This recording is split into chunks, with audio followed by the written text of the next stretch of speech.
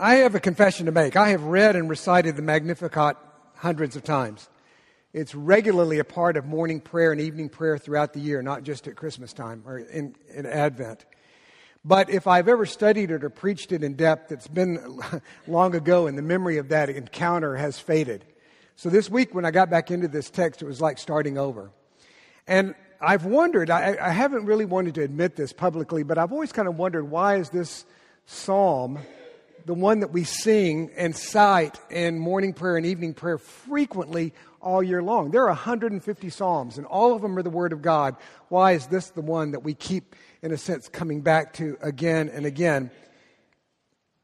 But this week has changed my perspective and answered that question. God's Word is God's Word, and it's all God's Word.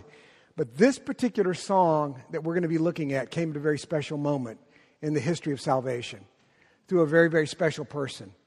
And it pierces us and exposes us. And I got to tell you, my problem this week or today is going to be how to distill all that poured into my soul into just one sermon. Because I really think 3 sermons are cooking around right now. And for your sake and mine, we'll just try to get one in, okay? If you have a Bible, turn with me to Luke chapter 1. And I want to give you just an overview very quickly, and then we'll dig into some details. The background, of course, is the Annunciation, which I'm sure my dear brother Art Going preached well last week. This wondrous encounter between Mary and Gabriel in which the miracle of the virgin birth and the incarnation were announced. Her response has become an icon of submission and trust to the Lord. And I have no doubt that Art spoke this or that you've thought about this, but just to imagine what it must have been like for Mary to have her entire life and everything that she dreamed about changed in a moment. And everything that she had expected had to be laid aside because of the risk of this birth. And yet, in complete submission, she said, "Let it be done to me according to your word." And that's where we ended the conversation last week. In the next few days, we don't know exactly how quickly, but before anyone knew what had happened to her, according to verse 39, she arose and from her home in Nazareth went south into the hills of Judah in order to visit her cousin Elizabeth, who she knew had also been had received the gift of a miraculous birth. And according to the text, nobody told her to go. It came out of her own initiative. And so you can only begin to guess, why did she want to do this? Well, think about it. She had had an incredible experience that she could not really share yet with anybody. And it was a miracle. And she knew that there was this other person who had had some similar experience. And so when you encounter something, even though you may know it to be absolutely true, you've heard this calling from God, you've been a part of a miracle from God, you do want to talk about it and debrief and ask your questions and get some confirmation in this process. So even though Mary had absolute, I think, as strong a faith as we can conceive of in a human being, nevertheless, she was a human being, and she needed to have this reinforcement and to encouragement to talk with somebody else who would understand something of what she had just experienced. Now, there was something else that I think she would have encountered, even though she didn't maybe think about this ahead of time. There are 2 great sources of shame for a Jewish woman in ancient times. One of them was to be childless. And Elizabeth had walked that road for years, maybe 30, 40 years. She had been childless, and she had borne the public shame of being childless. But then the second and even greater shame for a Jewish woman was to be pregnant out of wedlock. And Mary was about to enter that road. And so both by way of simply being able to encourage her in terms of the miracle that she'd received, but also, I think, as time went on and the bulge in her belly began to grow, the wrestling through the shame that she was going to experience when she went back home and everybody knew she was pregnant, they had those 2 things in common. But what she got, I think, is so much more powerful. It's so much more wonderful. God knew something even deeper, because she may have been going, as you and I might go, if we receive a miraculous calling or experience, we want to talk it out with somebody. So I think she went with that in her mind. But look what happened. In verse 42, she walked in to the door. She didn't say a word. She didn't explain anything. She didn't say, oh, Elizabeth, you got to know what happened to me. She walks in the door, and Elizabeth was filled with the Holy Spirit and spoke prophetically to her without any prior knowledge, and she exclaimed, blessed are you among women, blessed is the fruit of your womb.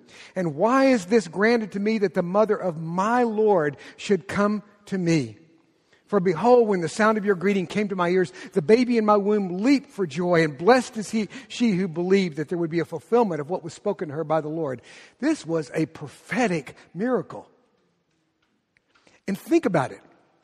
As Mary went through life, how much would she need to hold on to the memory and the realization that this child she was bearing and this child she would bear was the miraculous incarnate Son of God.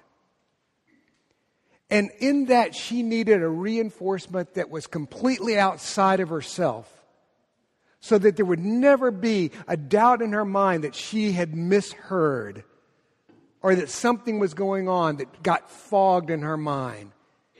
And she had for the rest of her life the memory of Elizabeth speaking, this is my Lord in you.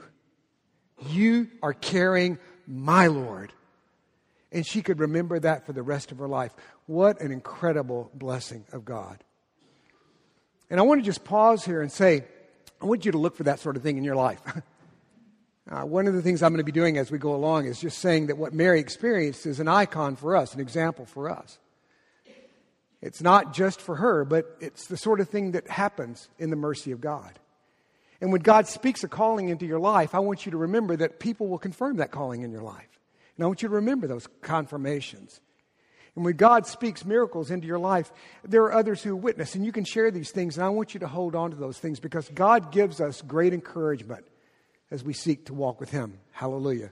Amen. Mary broke into song after this. It's the Magnificat. It's a beautiful lyrical poem. It's thoroughly Hebrew in its thought and manner of expression. It's biblical in its content, almost wholly made up of Old Testament quotes. And you kind of ask the question, how did this come to be? All pious Israelites knew the Old Testament Psalms from childhood. They sang them in their homes, sang them at celebrations, sang them at synagogue. It's what they did week after week after week. Clearly, Mary was raised in a believing home, a pious home, and she had imbibed in the phraseology. And her song is an extolling of praise and worship. And again, there's so many things I could pause and just say. I want you to realize that if you look at ancient history and you look at ancient worship, this sort of thing doesn't happen. What you hear is songs of begging the gods for things instead of praising the Lords for their gifts and their goodness. But Israelite worship is steeped in the knowledge of who God is. And that's what Mary is singing.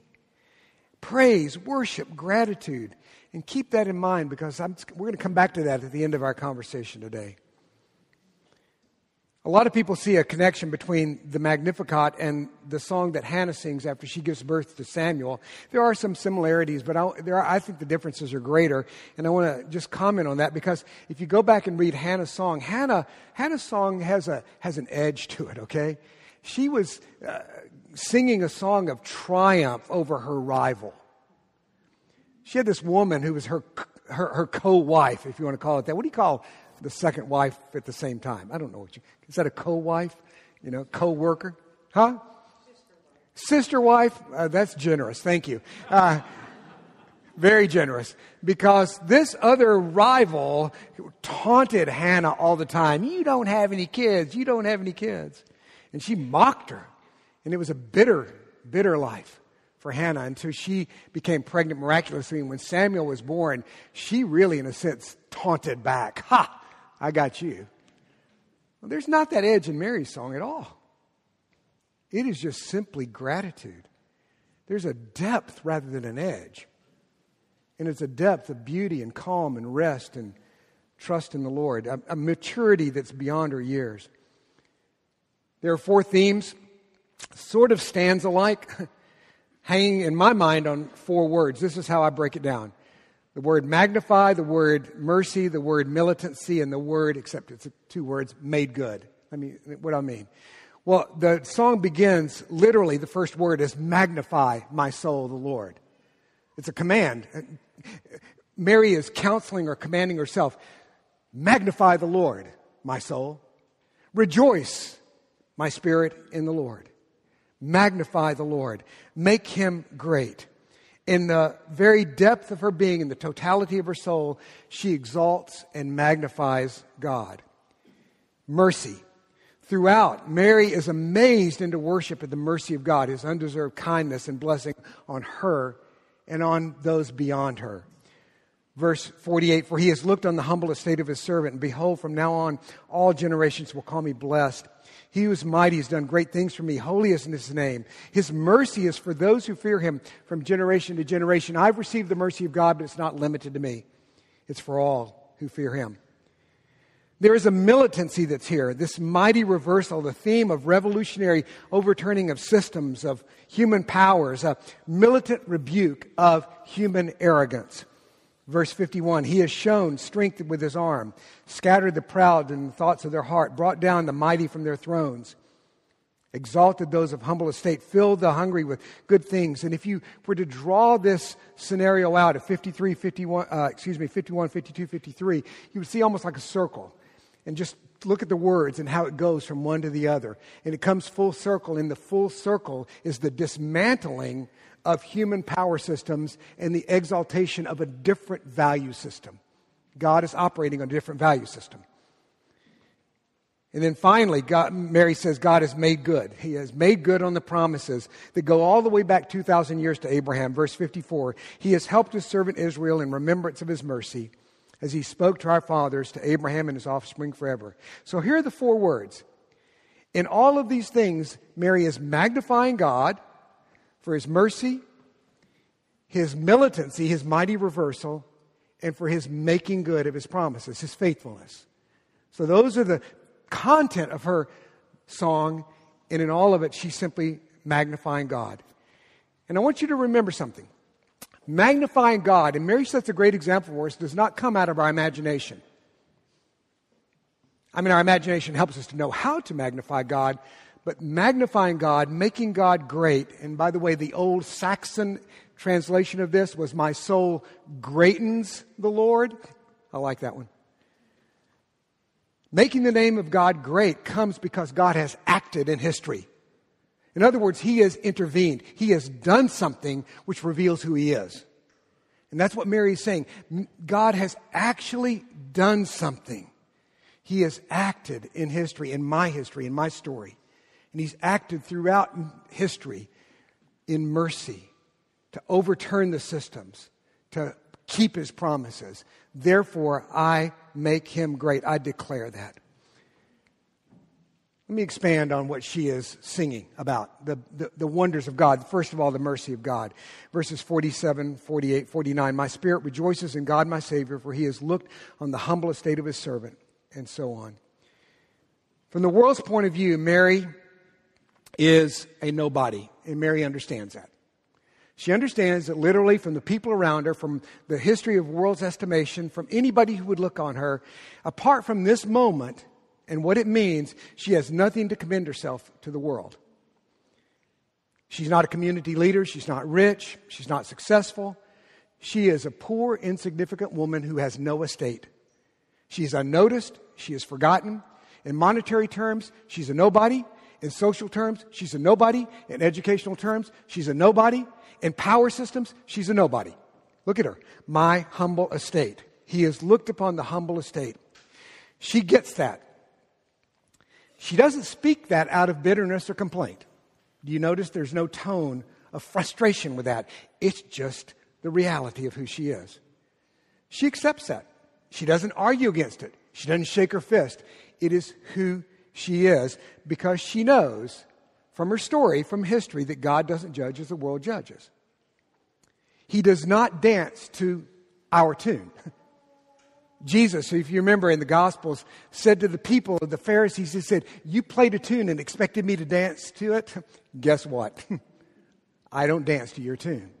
I don't judge the way you judge. I don't look at people the way you look at people. David, I look upon the heart, not on the outward appearance. I look at people differently. I see people differently. And what God has done by doing that is dismantle all of our pride and open the door for all of our receptivity. In other words, whatever your pride system is gets out of the way, and you realize that what God is looking at is what we all have in common. That what you have in your heart and what you can have in your heart is what is in common to what anybody else can have in our heart, which is a receptivity and a humility before God. And that's what He's interested in. So no matter what else you have externally, God, you can have what God is looking for, right? Mary understands that. So she sees that she is a nobody in the world's terms, but okay, fine. She also sees herself spiritually in need of a Savior. Verse 47, my spirit rejoices in God. What are the next two words? God, my Savior. God, my Savior. Even though she's pious, even though she's an example of a true disciple, she is still a sinner. And she has no expectation or demand that God would favor her. So when He does favor her, she simply is filled with joy. Her own words dismantle any speculation that she herself was sinless, because she says, I need a Savior. In our human reasons, we might come down to the fact that the sinless Savior had to be born by a sinless mother. But in fact, that does not fly with Mary's own testimony. Because Mary's own testimony is that she needs a Savior. And God in His mercy is her Savior. And so now, in mercy, in spite of her human smallness and in spite of her human sinfulness, God in mercy has blessed her. So she has become an icon of the mercy of God to the nobodies, the anybodies, the every woman, the every man of the world. And if we look to her rightly, we will see her not as someone who will bless us, but as someone who calls us to stand with her before God and say, look what God has done to us, for us, in His mercy. It is the mercy of God. Mary will be the Theotokos, the God-bearer, but it is the mercy of God that is shouted out by that fact. And what we see in this story is I think almost a distillation of the fact that the way God has acted in all of human history is through mercy. He's not given us what we deserve. And we are called by this to look for mercy in our life. This may be a supreme case, but it is how God works. So she says in verse 50, He who is mighty has done great things. His mercy is for those who fear Him from generation to generation. Let me just stop here a second. The entire story is climaxing in the outpouring of mercy. Mary says this is the same story that's been singing all along. If you look at Israel, and I'm from a Jewish background, so I can say, be pretty frank about that, okay? Israel is, if anything they're outstanding in, it is they're outstanding for their unbelief and faithlessness.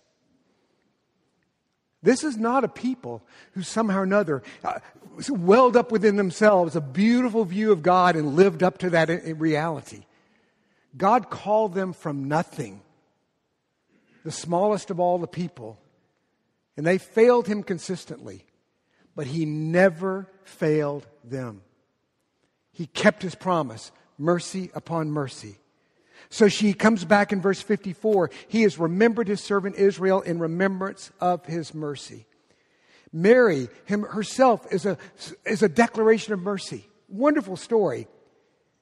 But as Charles Spurgeon notes in his sermon on this text, get this, is there any true believer who has also not received special favor from the Lord? Is there any one of us who calls the name of Jesus Christ who could not look rightly at our life and say, God's mercy is overwhelming in my story? My story is a story of the mercy of God. I was thinking about this morning when I was taking a shower, and it was just unbelievable to me for me to start to think about the mercy of God in my life and to remember just as quickly as I can, as short an arm as just remembering my wife who has stuck it out with me for 43 years and the way that God has used her as an anchor to my soul to keep me from going insane and doing insane things. It is the mercy of God. And God's mercy has been poured out again and again in my story. Mary, in the mercy of God, incarnated the Word of God in a very unique way, right? Got it? Do you not realize that every one of us are to incarnate the Word of God in our stories? Our story is to be a statement of who God is and what He's done. So I just invite you, please begin to look at your life as a story of mercy, and to realize that God is playing out His mercy in your life, and allow that to begin to filter into your perspective and your understanding of yourself. And you and I have every reason and opportunity to rejoice in the mercy of God in a way that's unique to us, but that is a way that God will speak to the world of who He is. So tell your story. Tell your story of the mercy of God. Mary magnifies God, secondly, for His militancy, His revolutionary overturning of human powers. Now, it may sound a little strange to you to introduce into this Advent Sunday the reading from Genesis 3 and the curses on the serpent. But I want you to think with me, because there is a way in which this comes together. When sin entered the world through the actions of the devil in the form of a serpent, God intervened in the rebellion and declared and pronounced a curse upon the devil, that he would ultimately be defeated and completely crushed. The person who would crush him would be the seed or the offspring of the woman, which, by the way, is a phenomenal, miraculous promise in and of itself, because the word that is used in Hebrew is translated into Greek, sperma, through the sperm of the woman, and even the Greeks and the Hebrews knew that women, that was not the woman's part. So this is just a weird statement, through the sperma of the woman, okay? So this is a prediction of something that is just beyond understanding. But it is a statement of such mercy. The immediate reference was to Eve. The one who first sinned would be the one God would use to bring about the remedy for sin. Woman who bore such self-induced dishonor was declared to be the center of God's supreme re-honoring of humanity. The immediate reference was Eve. The ultimate reference was the second Eve, Mary, who would be the bearer of the one who crushed Satan, Jesus. So there is this militancy here, that in the mercy of God, in bringing the seed through Mary, there would be a crushing. But here's the amazing thing about the militancy. The overturning of the systems comes through what? A tiny baby. And it is the joy of this moment, that literally rebukes the power systems of the world. And says, you are nothing compared to what God can do in our lives. And the baby speaks back against the arrogance in the halls of the academy, or the arrogance in the government, and arrogance in industry, the arrogance in our own souls. The mighty are dethroned. 1 Corinthians chapter 1, I won't take time to read it, but was read to you today. Remember who God has used. Remember, not many mighty, not many wise, not many great. God has chosen the things that are not to confound the things that are. So welcome to the family of the nobodies. Okay? That's who we are, right? Amen? Get a little response from you guys. Come on, let's go. You're not that far from North Carolina, you know. Amen. Hallelujah. Thank you. And all of this adds up to a magnification of God's faithfulness. He is remembered. He is remembered. He started out this whole plan of redemption through outpouring of mercy, by calling a man and separating him and making him a nomad and giving him an outrageous promise of countless descendants. This was outrageous not only because the guy was a person who didn't even know God. I mean, we have no knowledge that Abraham had any idea of who God was till God came tapping on his shoulder. Knock, knock, knock. Guess what?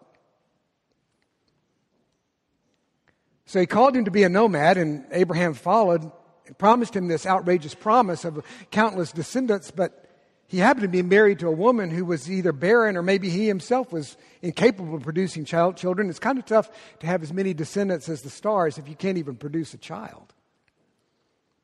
So it began, right? The story of redemption is a story of the mercy of God and the dismantling of human systems. And it's always been that way. And it goes on and on and on. And Mary is basically the last stop, at least the current stop in this ongoing story of the mercy of God, in which God has kept His word and He's dismantled our systems in favor of the mercy of God. This is how He always acts. This is what He's always done. This is what He's done supremely through Mary and through Jesus. He's kept His promises. And in the end, we come out with this, and I don't think we venerate Mary, but we do learn from her, because she is an amazing example of a person who receives and responds to the mercy of God. There are three elements of her character that I want to just lay before you as we conclude. One is simply humility. Mary is a person who understood herself rightly. See, we teeter in between arrogance and worthlessness. I know I do. And I can be arrogant, and I can presume, and I can be proud, or I can swing over to the other side of it, and I can think myself absolutely incapable of the blessings of God. And in fact, that's where I land more often than the first, but the fact of the matter is that is just a twisted version of the first. Because arrogance and worthlessness come from the same root, which is pride. And it is the dismantling of pride which is necessary for us to see ourselves rightly. To see ourselves rightly means that we are neither presumptive of the blessing of God, nor are we incapable of the blessing of God. But we simply see ourselves as people who do not deserve what God abundantly gives. And that leads us, I think, to the second part of her character, which I think is extremely important, and that is receptivity. See, humility is the ground of our soul which allows us to receive the promise of grace in the Word implanted. And when the Word gets implanted in a humble soul, when we receive it, it can begin to bear fruit.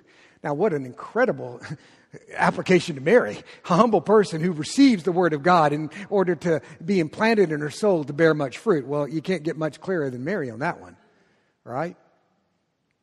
And her receptivity that comes out of humility meant that the Word was implanted. But I want to bring it to you and me. Because right here, I was looking at this text and I'm going, God is saying some things to me. God is saying some things to me. Well, I receive those things implanted. He is saying right here that His mercy is on those who fear Him from generation to generation. Well, I receive that. Well, I believe that His mercy will be my story. Because my inclination is to believe that somehow or another at the end of my time, I'm going to screw it up. And I'm going to make a mess of this thing to the point that it's a waste. And I will have lived my life and I'll blow it at the end. Now, why do I think that way? If there's a psychologist here, I don't want to talk to you, okay?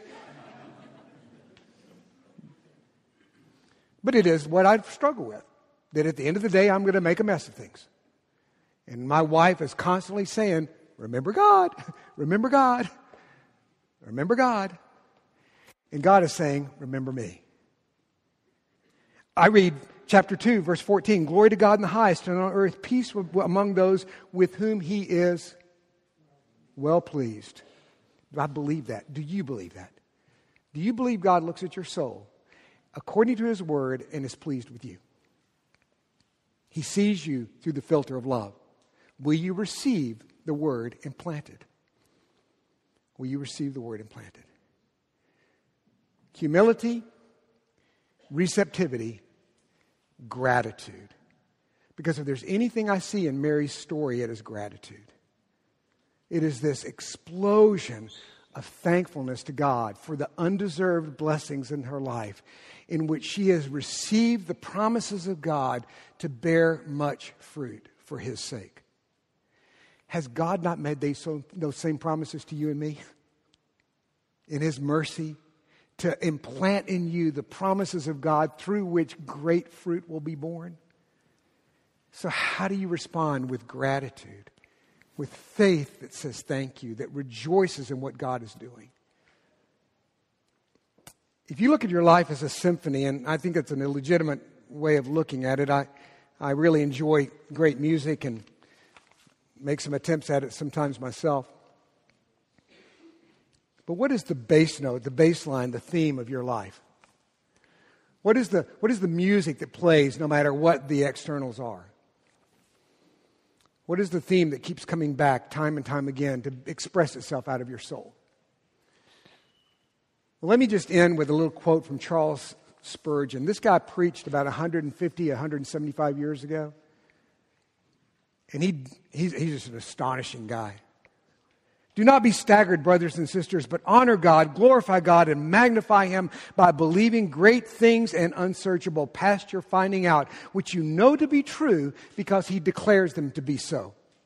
Let the ipsa dixit of God, the so it shall be of God, stand to you in the place of all reason, being indeed the highest and purest reason, for God the infallible speaks, and it must be true. So then I come back to where I started. Let us go forth and practically try to magnify the name of the Lord, to express our gratitude to God. Go home and speak well of God. Gather your children together and tell them what a good and great God He's been. Some of you have a swarm of youngsters. You could not do better than to spend half an hour telling them of His goodness to you in all your times of trouble. Leave your children the heritage of gratitude.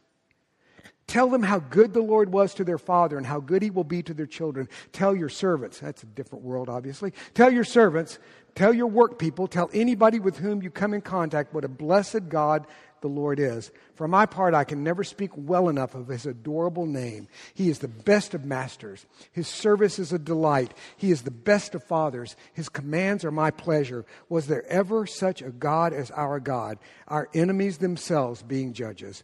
Magnify His name by the brightness of your countenances. Rejoice and be glad in Him. When you're in sorrow and must fast, yet appear not unto men to fast, but anoint your faces. Wear a smile. Let not the world think that the servants of the King go mourning all their days.